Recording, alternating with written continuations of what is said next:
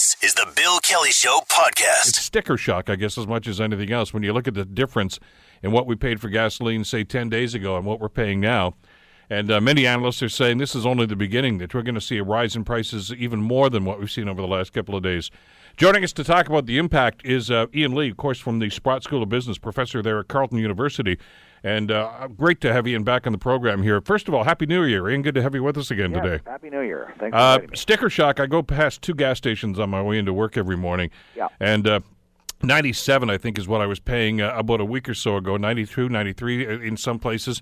It's up to about $1.10 now, I saw this morning, and on the way up from what we're told, Ian. Yes. What's going on? Well, we know the cap and trade, and we understand the government's gone to great lengths to explain to us why they're doing this. Are people going to buy into this? Well, there's two separate issues in your question. One is, will it really impact our emissions in Ontario? And then secondly, your other question is, will people accept it politically? I've been skeptical, and I certainly am very aware of the arguments in the economic literature and research for carbon tax. And by the way, it can be expressed very simply. It's really a variation on supply and demand. Price goes up, demand goes down. That's what carbon tax is predicated on. If something becomes more expensive, we tend to buy less of it. So, when color TVs, large screen TVs first came out at $5,000, very few people bought them. And as the price came down, more and more people bought them. You don't have to have a carbon tax. Market prices operate like a carbon tax. It rations something by its scarcity. The more scarce something is, the more expensive it is, and the fewer of us buy it. So I don't have any problem with that fundamental logic. I mean, it's been around for as long as markets and human beings have existed. Sure. My problem with it is this. Is that, first, the big picture, Canada is 1.6% of the world's emissions. So anyone who thinks that we're going to solve the world's problems in Ontario are just simply misguided empirically. It's not going to happen. Even if all of Canada shut down and we stopped using all natural gas, all oil, all gasoline, everywhere, we would have an infinitesimally tiny impact on the world. That's the first problem. The second problem, of course, is our biggest partner in the world. Our trading partner is, of course, the United States, and they are absolutely not going down this road. So what we're doing is putting our firms at a competitive disadvantage against the United States. But thirdly, and most importantly, Bill, this is what I really want to get at.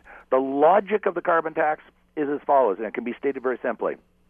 By raising the price, it's going to cause all of us to change our behavior over time. That is to say, we'll stop using fossil fuels, or at least dramatically reduce our use of fossil fuels. That is the assumption of a carbon tax. And I argue that assumption is, in this context, is not warranted because, well, that normally applies to what I call discretionary goods. I don't have to go to a movie. I don't have to buy a bottle of wine. But I do have to heat my house in January, in February, and March. I don't have a choice. If I don't, my pipes freeze. And so I have, to use the jargon of economists, we have no elasticity of demand. Our demand for energy is not elastic depending on price. We'll pay whatever the price is. If my natural gas bill goes up 10 or 20%, I am going to pay it. It means I will have less money to spend on other things, such as going to restaurants or going to, hockey games or whatever. But in other words, I will take the money out of some other part of my budget. And so the argument or the implicit assumption that you and I are going to go out over time and, for example, with home heating, we're going to rip out our natural gas furnace, which heats 65% of homes in Canada, by the way, and replace it with electric heat and electric wiring, which I estimate by my own calculations is about 3 times as expensive for the same square footage house. And so that is just not going to happen. What we're going to do instead is pay the higher price, but not change our behavior by getting off of natural gas home heating, for example. And so the premise of the carbon tax is radically flawed. On the transportation side, which admittedly accounts for a large amount of energy consumption in Canada, around 35%, I don't dispute that it's going to modify our behavior. I mean by that, some of us will start carpooling because the price of gas is going to go up, up, up, up. So some will start carpooling. Some may go on to mass transit and start taking, LRT or buses. Some may start walking. But the belief that most of us are going to give up the automobile, at least the traditional automobile, again, is not warranted. We are the second coldest country in the world. That's United Nations data. Second coldest average winter temperature. And we are the second largest country in the world, which means we have very small densities. We have the lowest density number of people per square kilometer in the world. What does that mean in plain English? A country that's really cold and really big uses a lot of energy to A, move people around, and B, heat them and keep them warm in their houses, in hospitals, in schools, in radio stations, in office buildings, in factories, etc. And so we are fundamentally going to continue to use, as the IEA predicts, the International Energy Authority, which is a big believer in alternatives, and yet they predict that every Western country is going to continue to be mostly dependent on fossil fuels until the middle of the century, because fossil fuels are used because they're so efficient, they're so practical, and alternative energy is not there yet. It can be used in limited areas, in very small areas. It's a niche product, but it is not a mass market product yet, and they're predicting that won't happen until the middle of the century. So all of this carbon tax is really, in my view, a revenue grab by government and an ideological statement by those deeply committed environmentalists. Look, we're doing something, and this is it. And I know they look at other parts of the world, and they say, for instance, in some Scandinavian countries, which actually started doing this way back in 1990, and they say there has been some level of changing of the guard, especially when it comes to home heating. But the alternative, I'm led to believe, and especially in places like Finland and Sweden, is electricity. Well, that's not even an option here in Ontario. We pay the highest rates in North America. So, I mean, I'm going to cut back on my natural gas and go to hydro. Are you nuts? Exactly. I mean, it just doesn't work. And listen, I'm not one of these climate deniers. I understand we have to do something about carbon emissions, and I believe in climate change. I know what's happening around us. Same here. So I'm with you on that part of the argument. But and you and I have had this discussion about many other things that government initiatives have tried to move us towards. You can't force us to change. You've got to present an alternative that's going to be viable, that's going to be convenient and affordable. And they haven't done that yet. Precisely. That is precisely the point. And again, I too want to echo what you said. This is not my problem in debating this with environmentalists is that they go cheap really quickly. And I'm being very fair. They'll immediately say, "Oh, you're a climate denier." No, I'm not. I'm saying we have to do this in a balanced, reasonable way, and we have to look at the reality of our world. Are there realistic alternatives for millions and millions of Ontarians or Canadians to switch from home heating oil or natural gas, which the two together are over 80% of all the homes? Is it realistic or credible to believe we can switch? Now they immediately jump up, because I've had these debates, and say, electricity. Well, I've done my own research, because I have some friends who do have 100% electric heat, and I've tried to compare apples to apples. I have an 1,800 square foot home heated by natural gas in Ottawa, and it's retrofitted, insulated, as are the comparables. And I have friends who are paying literally triple. I'm paying about $1,000 a year all in natural gas to heat my home. They're paying $3,000 to $4,000 to heat an 1,800 square foot house that has been renovated, retro insulated, and so forth. I know that's not an exactly precise calculation, but it's a pretty good ballpark estimate that it's somewhere, I calculate, about 3 times, not 3% more, 300 or 400% more, and that does not count the cost of bringing in an electrician to wire up your whole house, which would run into the thousands of dollars. So my point being that this is not a viable alternative anytime soon until we have a breakthrough in so-called mass storage technology. In other words, the whole premise of alternative electricity, I'm talking wind and solar, is that you can store the stuff. Well, we don't know how to. Bill Gates, one of the richest men in the world, is spending a lot of his private fortune investing in mass storage technology, because he has said repeatedly, we are not going to get off fossil fuels until we can store the energy of wind and solar, because the wind doesn't always blow and the sun doesn't always shine. So therefore we have to be able to store it.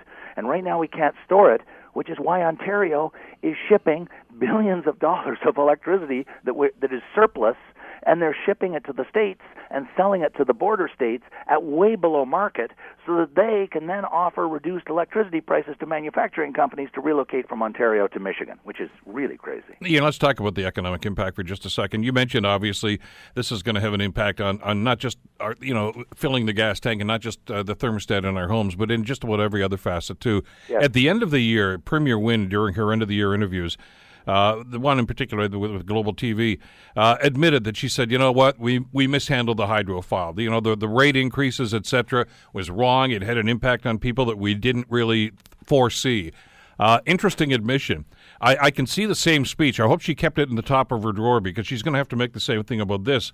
This is going to impact the cost of groceries because, Sobeys and everybody else, and it's going to cost them more because the guys that are shipping the stuff, the guys that are growing the stuff are also going to see increases. They're going to pass those on to the consumer. This is going to have an impact on just about every facet of our lives. I think that we're going to see inflation go up significantly, although our wages are not going up. Inflation will, because the carbon tax, and I've actually talked to people, and some of my students who are wonderful young people, but they don't read everything, and they say, oh, well, it's not, I'm not paying for it. It's the oil companies that are going to pay for it.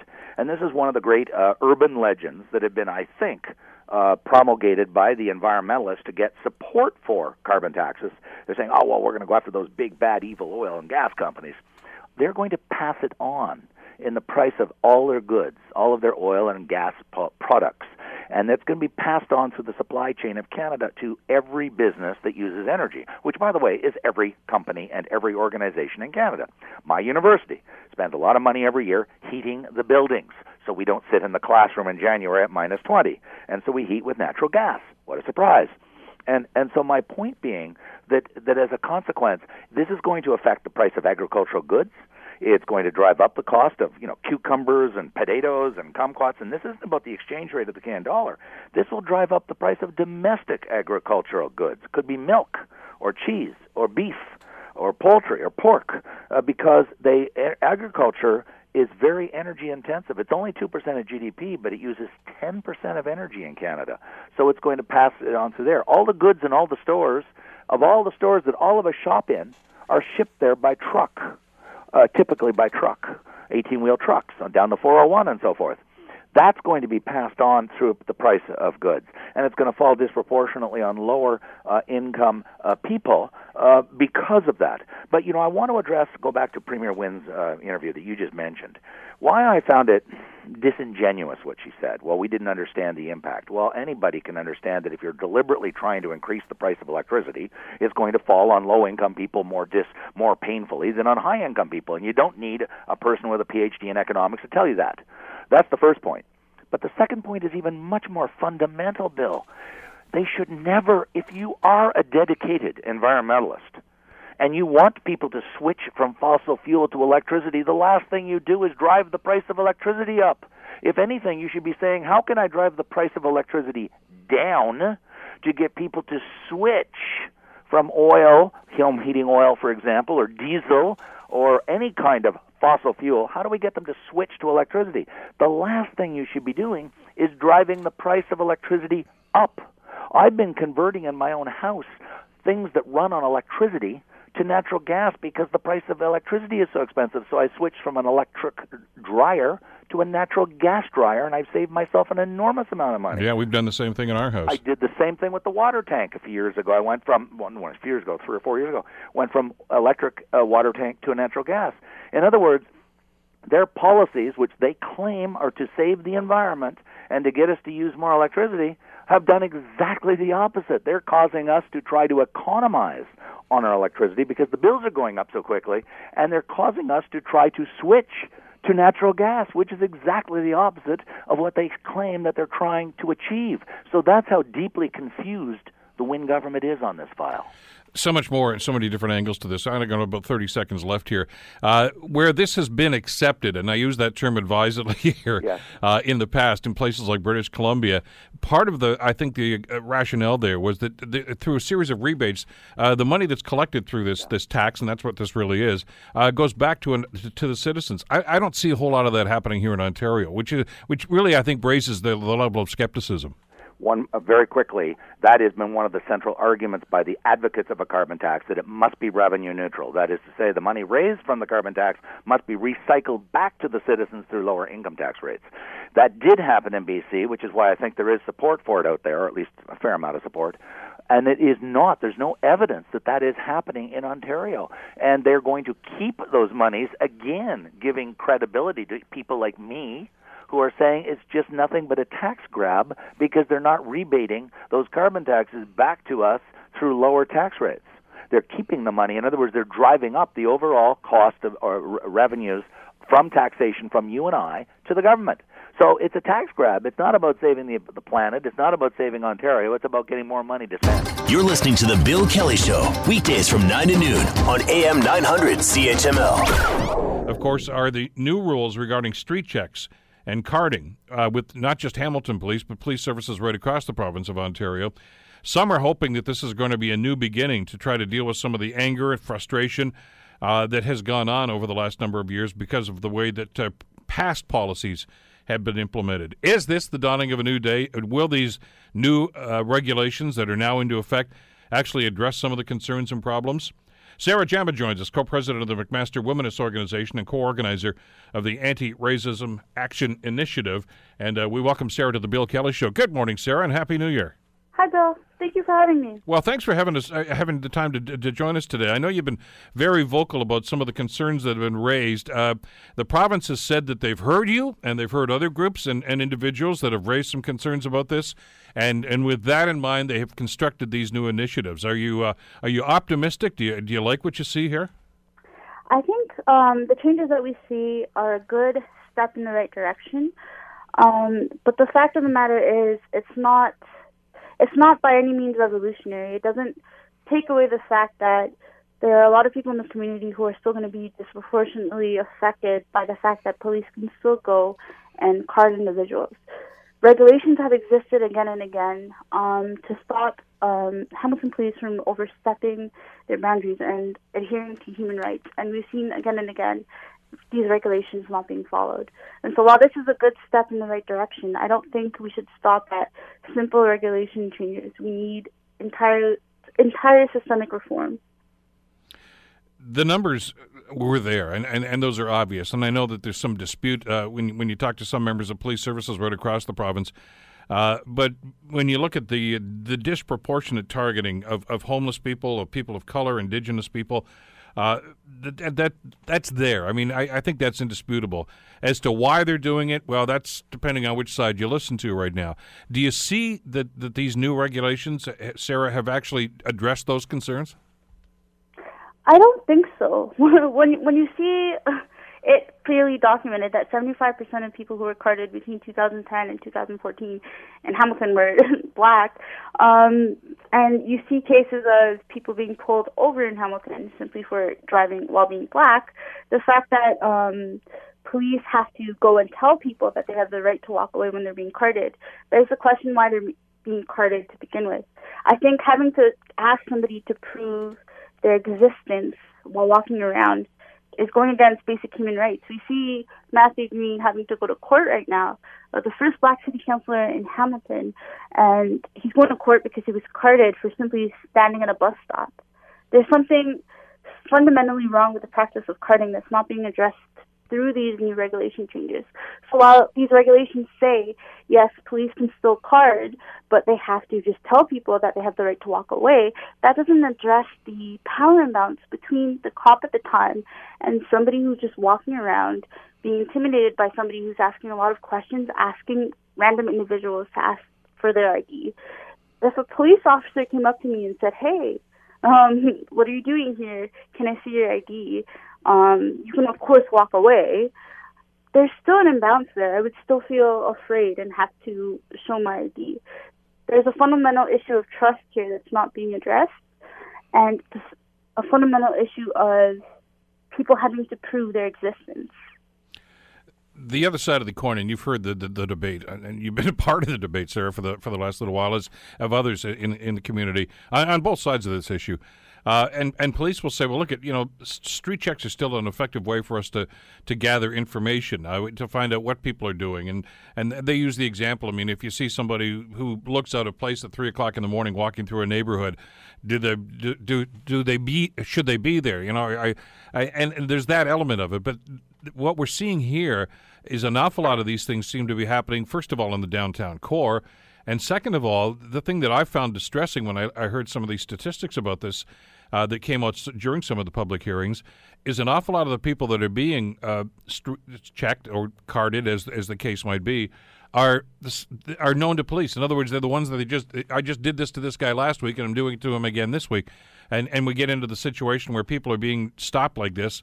You already know who they are. You already know the story, yet they're doing something that is considered to be on the border of legal, I suppose.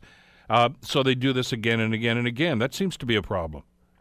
There's no evidence that the people who are being stopped repeatedly are doing things, quote unquote, on the border of illegal. I would beg the question: what are the sort of boundaries that police are crossing to card individuals over and over again? I would beg the question that does the fact that the same individuals being carded over and over again in the community lead to gentrification, need to be specific people who are being targeted, having to move out of communities to quote-unquote clean up downtown? Are we trying to push out people who maybe don't look a certain way, dress a certain way, in order to make sure that people in the community are comfortable and less afraid? And I'd go further and ask, then what are people afraid of? Are we afraid of people in dreadlocks? Are we afraid of people because they're black and walking around at 3 in the morning? Are we afraid of the city councilor who's standing at a bus stop because he's black? You can't get away from the fact that certain people are being targeted because of the way we look and dress. It's not so much that they're behaving illegally. Otherwise, they wouldn't just be asked for their ID repeatedly. They would be in jail. So, and it's not for community members, I think, to make that decision. Well, and I understand that can happen, that there may be some people that say, hey, I feel uncomfortable having that individual hanging around here, get rid of them. And that can be problematic. But, it is problematic that there's an attitudinal situation like this. And I have some sympathy for the police position on this, but this goes beyond regulation, doesn't it, Sarah? Because the word I keep hearing more and more from those that are frustrated by this is attitude. And it's not the regulations are there. In other words, there's an argument to be made, I think, that even the past regulations might have been okay, but it's the attitude that people use oftentimes to try to implement those regulations. Mm-hmm. How do you address that? I think we need a complete systemic overhaul of police practices and moving toward more community-based practices of policing. Police historically have been used as sort of ways for the state to make sure that we are monitoring people who we think are questionable, right? So it's not necessarily the police system's fault that they're acting that way, because there's legislations like Bill C-51 that exist in place beyond this to make sure that people are being targeted and data is being collected and people are being monitored. How you address this, I think, is completely abolishing carding for one. That's a small step. I don't think these band-aid solutions of regulations to make sure that people know their rights is the only way. Because who is sort of translating the rights to the civilians? It's still the cops that are practicing carding, correct? And regardless of sort of regulations that we see, police still have the ability to go above and beyond those regulations and harm civilians. We see the cases like Anthony Divers, who was killed by Hamilton police in around October, when instead of being shot, they could have used a taser. And so I think what we need is less power going toward the police and more power going into communities to make sure that we have the abilities to monitor and police ourselves, if that makes sense. And that's going to take years. But until then, I'd like to see carding abolished completely. Because there are scenarios, and we've seen this happen in debates on any issue, Sarah. It could be carding, it could be any number of different things, where you're going to get scenarios that are developed to try to substantiate somebody's point of view. And I understand where police are coming from. I mean, if for instance, in my neighborhood, if there are a series of break-ins or car thefts or something, and and there's somebody walking around the streets at 3 o'clock in the morning, and the officer thinks maybe it's okay. Maybe I can understand. Maybe is that the perpetrator? Let's go and find out about that. I get that scenario, but when it's happening, for instance, at Gore Park downtown, and is it really because somebody's being offensive? Is it something? Again, it comes down to attitude, doesn't it? I think, yes, it comes down to attitude to a certain extent, or I'd go as far as to say blatant racism, right? Because certain people are being stopped in areas because of what they look like. If somebody breaks into a car and police are around, who's to say that that person is, the person walking around, let's say coming back from the grocery store, could allegedly be like the suspect. I think it goes down to, okay, this person looks questionable for existing outside of their home at 3 a.m., and so let me stop and ask questions. It does come down to racism in a sense, but at the same time, I don't think it can just stop at attitudinal barriers. We're not going to inherently erase racism through legislation, but what we have to do is make sure that we're abolishing practices completely that perpetuate racism. And so, yes, the first step is to address attitudinal barriers and make it harder for police to be able to act on that. But if we abolish the practice of carding completely because it's unconstitutional, then the attitudinal barrier of itself becomes less of an issue. Well, and especially when you look at the numbers, and now we're getting back into ratios here, aren't we? That if an officer stops somebody at 3 o'clock in the morning and says, "Hey, are you okay? What are you doing? Is everything all right?" And there might be a legitimate reason, but when you start looking at the numbers of people that are stopped and you realize that an awful lot of them are ethnic minorities or people of color, you got to ask yourself: is there an ulterior motive to the stop in the first place? Yeah, exactly. I completely agree. And therein lies the problem. So it sounds to me as if dialogue is going to be important. Now, when you talk to police services about this, right across the province, and we have on this program over the last little while addressed this, we hear that police will say, we're already doing that. We already engaged in community policing. We're already engaged in outreach programs right now. That's already happening. Is it happening to your satisfaction, though, Sarah? Well, when we hosted the Anti-Racism Action Initiative, we had a turnout of around 250 people. And one of the more prominent conversations happened around carding. And we haven't released the report yet. We're still working on it. But one of the major concerns that came out of the Anti-Racism Action Initiative was the lack of trust. People don't trust the police to act in ways that are fair to minority communities, in ways that adhere to their human rights. And there was a call from the Anti-Racism Action Initiative to abolish carding completely. So it's not enough to keep having dialogues about what they could do better. I think we have to start listening to what the community wants. And I think we're never going to see full change unless the practice is completely stopped. How do you bridge that gap, though, that information gap that goes on there, and to create that better relationship that you're looking for between police services and community? I mean, it's one thing to have a meeting such as you did, and there have been town halls. Of course, there's the one at City Hall some time ago where the minister actually showed up for a little while and heard some of the input into this. But those are, and I'm not trying to be flippant about this, those are one-offs. You really need something on a more consistent basis, don't you? Yeah.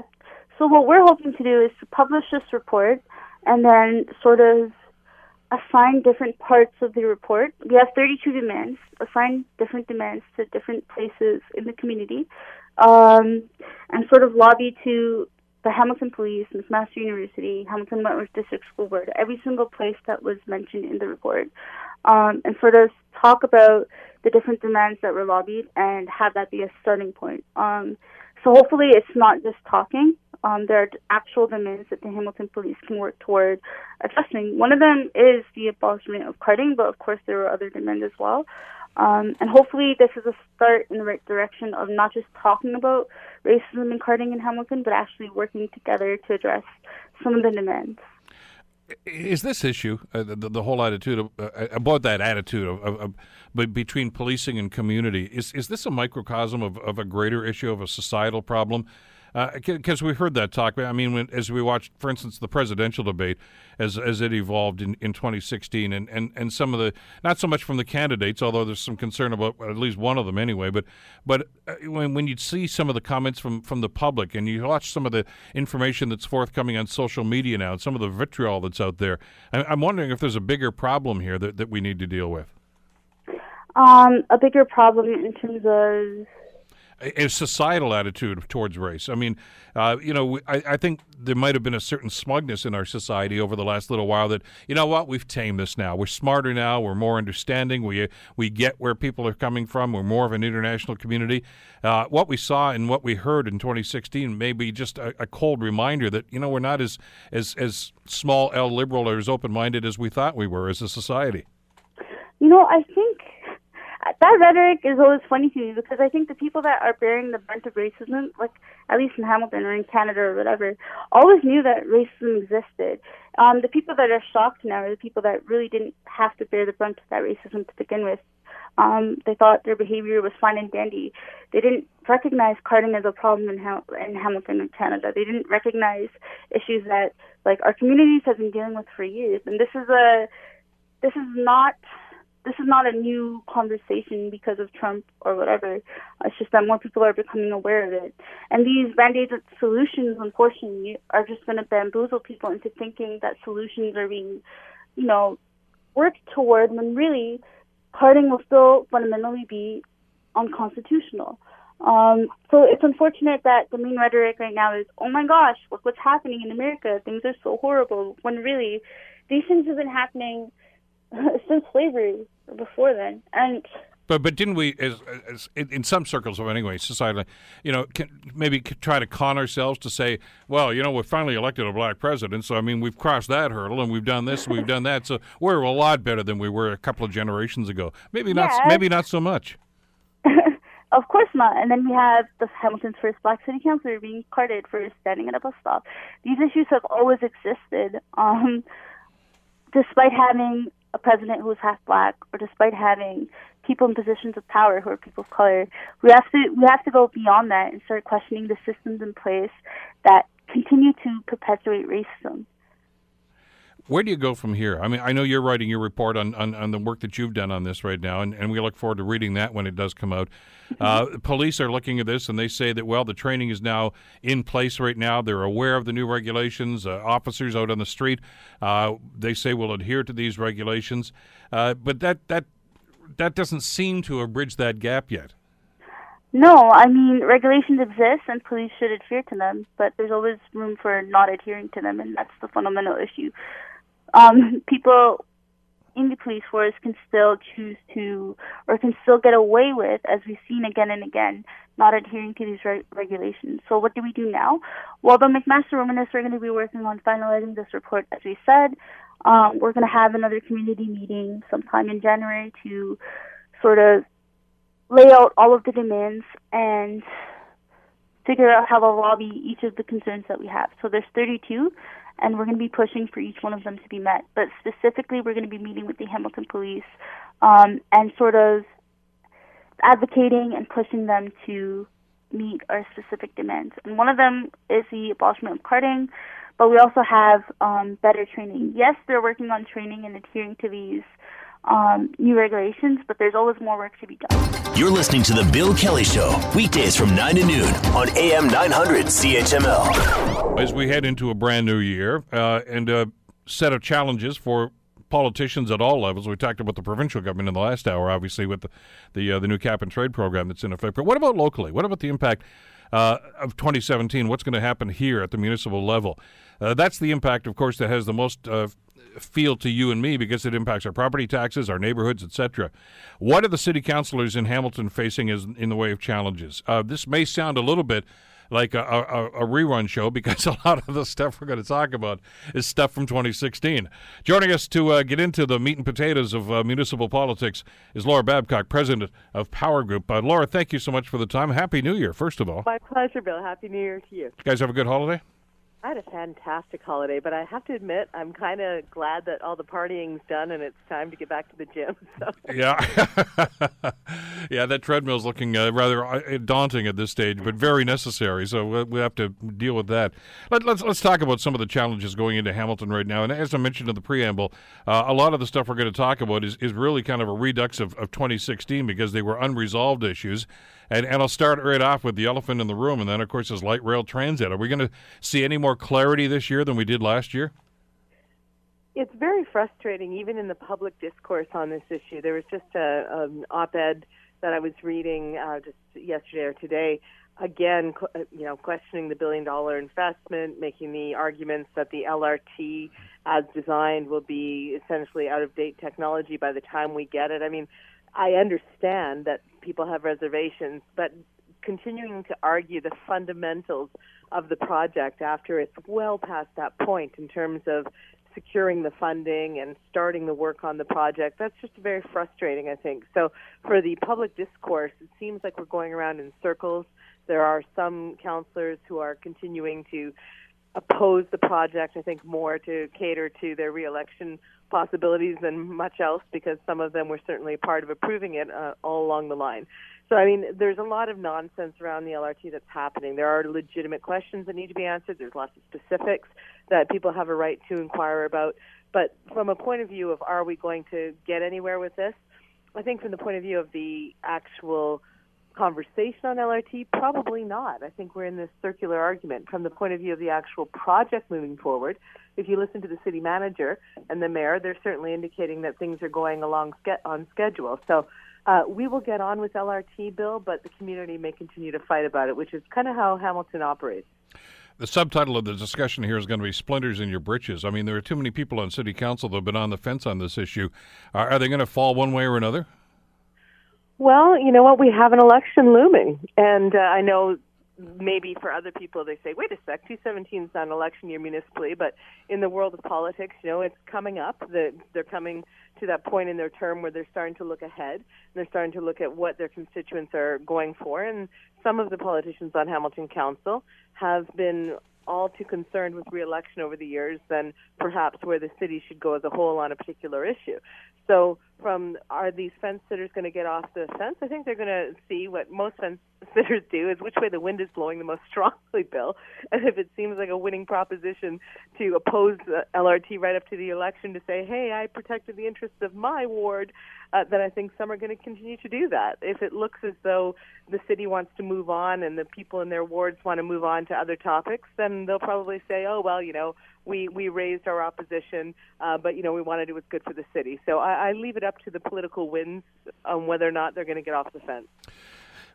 And that's going to be ongoing, and I agree with you. I think there's going to even be more polarization, I think, as they start looking at 2018 and the election, which, for those that are suggesting that there needs to be a referendum on LRT, the municipal election of 2018 is really the de facto referendum, isn't it? Well, I think we already had the referendum in the last municipal election in the mayor's race. So did I. And that's what it came down to, right? And the one who won was the fence sitter, the Splinters in the Britches candidate, to your point. The one who said, I'm for LRT, but, let's wait and see. We'll work it out later. We'll have a citizens panel. The one who took the safe route, Fred Eisenberger, is the one who ultimately prevailed in that contest that really came down to the ballot issue of LRT. And so I felt as though we'd had the referendum on LRT already. The suggestion of having another one, even Chad Collins, who floated that trial balloon, had pulled it back, realizing that there wasn't really the will for a plebiscite on the issue. So from a point of view of the staff, that's what I keep thinking of, Bill, is it's not just that there's a frustration with the public discussion on this or that there's time wasted by all of us arguing in circles. It's the fact that city staff have put years into this project. LRT is the spine of a bigger transportation infrastructure network, including the BLAST network and GO. And all of this has been planned and thought out and mapped out and worked on and council approved for years. So for them to have to keep hearing it, I think maybe they can they've just learned how to tune it out and just get back to their desks and do their job. But it's got to be frustrating for them even more than us. Let's talk about the Claremont access, which has become almost the millstone around the neck of city councilors right now, as the Lister Block was at one point, as downtown core redevelopment was at one point, as LRT was at one point. In many people's minds, Lauren, I know you've watched this on social media over the last couple of months now. This has really become the flashpoint for an awful lot of discontent right now, saying, there they go, city councilors messed this up again. It's collapsed. The downbound lanes are closed still. Now we're told it could cost millions upon millions of dollars to try to even rectify that, to bring it back to where it was. What's council going to do with this? Well, this is always one of those issues of infrastructure where if you leave the repairs, if you keep kicking the can down the road on these major problems that are looming, they just get more expensive as they go. We all know with our own household repairs bill that you might see that leak, or you might see that crack in the foundation, or you might see that whatever issue and say, I should deal with it, I'm going to put it off. It becomes more expensive. It gets bigger. The leak gets bigger. The foundation crack gets worse. It's the same thing with any city infrastructure. And I think one of the issues that Hamiltonians have had with their council over the years is that council tends to spend its time and its energies often fighting on these, as we just talked about, these circular arguments on a stretch of highway for 40 years or on the LRT for a decade.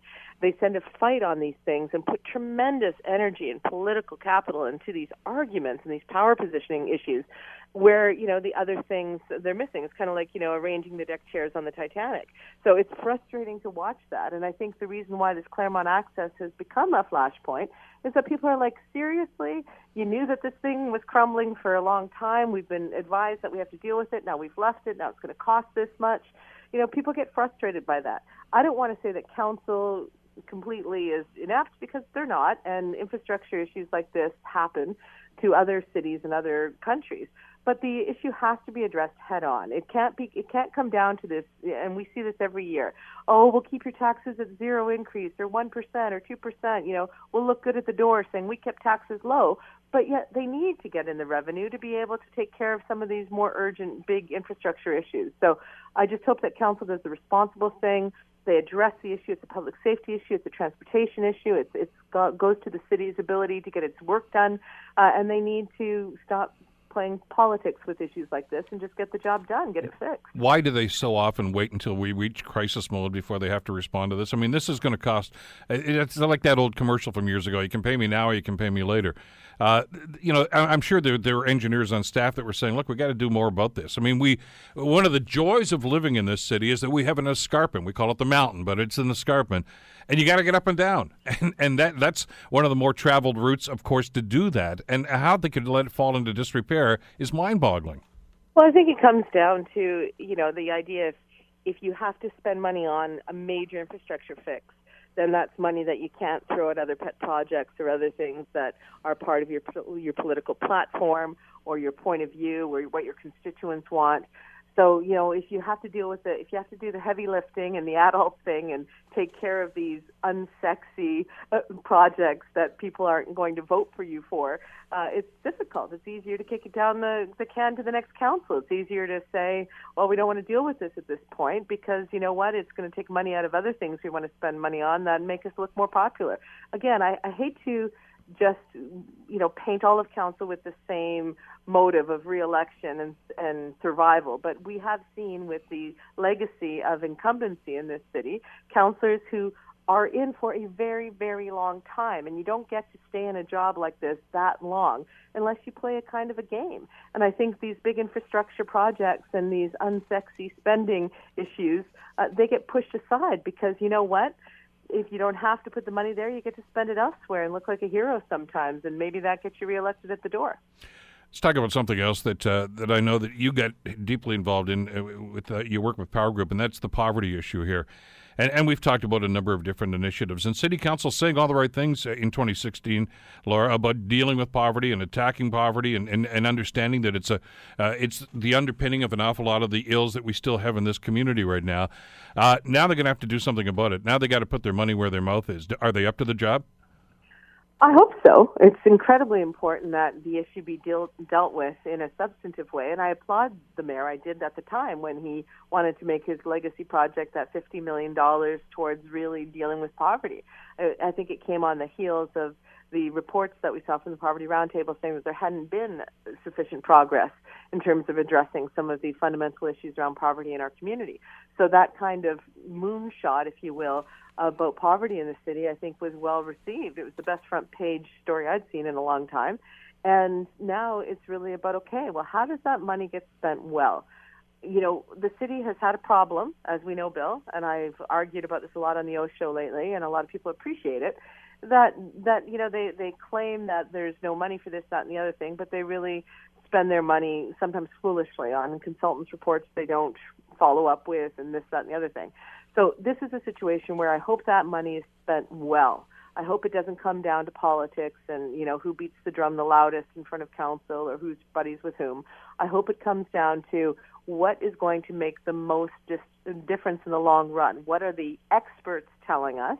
What did they say is the best investment of this money in order to really eradicate poverty, to really allow everyone in the city to enjoy the boom that is coming, and to be able to be a part of that and not be pushed off to the side and stay in this terrible cycle of poverty. So my hope is that they are up to the challenge, that they've learned from some past big decisions they've made, that playing politics with something critical does a disservice to all the taxpayers, and I hope they listen to actual evidence. You remember when they did the bike lane or the bus lane project and they didn't even want to wait for the report to come back in?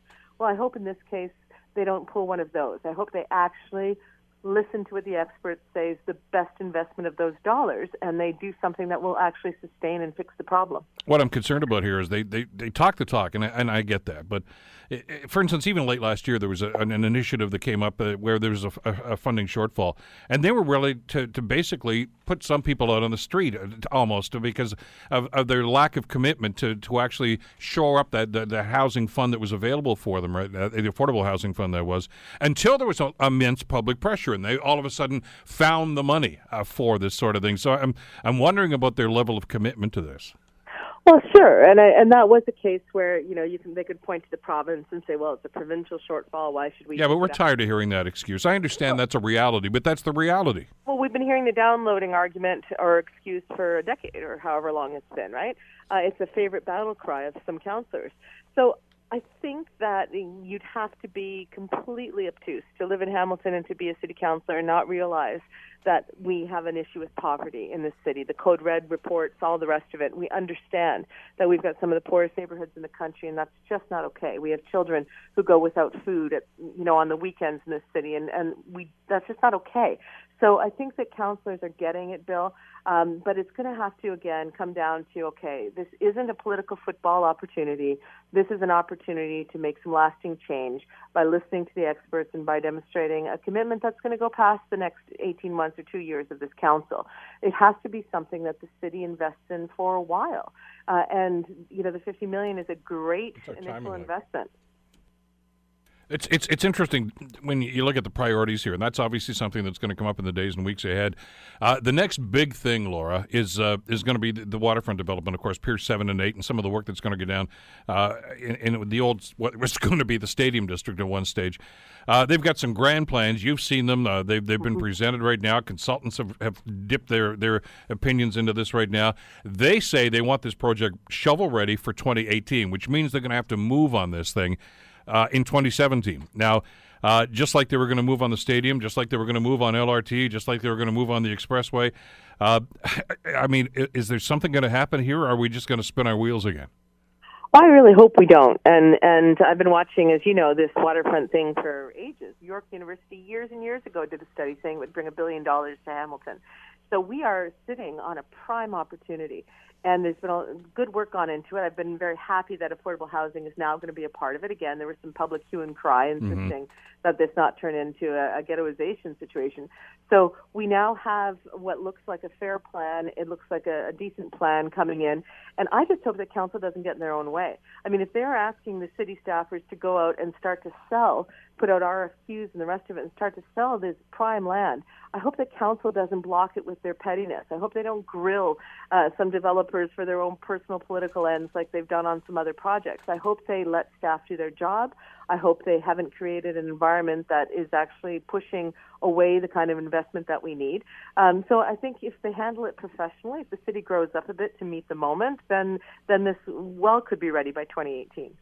You raised an interesting point that I've heard from a number of different people in the architectural and design world, not just those greedy developers, as some people have characterized them, is that in some instances, the job of city council is to get out of the way. Is that what you'd characterize their role at this stage now? 100%. I speak to business owners all the time in Hamilton who have come here, and a lot in Toronto. I was just in Toronto this morning, as you know, people who are interested in investing in Hamilton. And one of the things that puts them off is what they consider to be unprofessionalism of council. The fact that council says that they want to be shovel ready and they want to bring in investment, but then they want to control every aspect of it. They slow it down. I mean, there's still tons of red tape and there's tons of political posturing. And that's not how business works. And, if a developer has a choice between land here that's a good value and a good opportunity and land somewhere else that's similar, they're going to go with the political culture that is more sustainable and is more professional.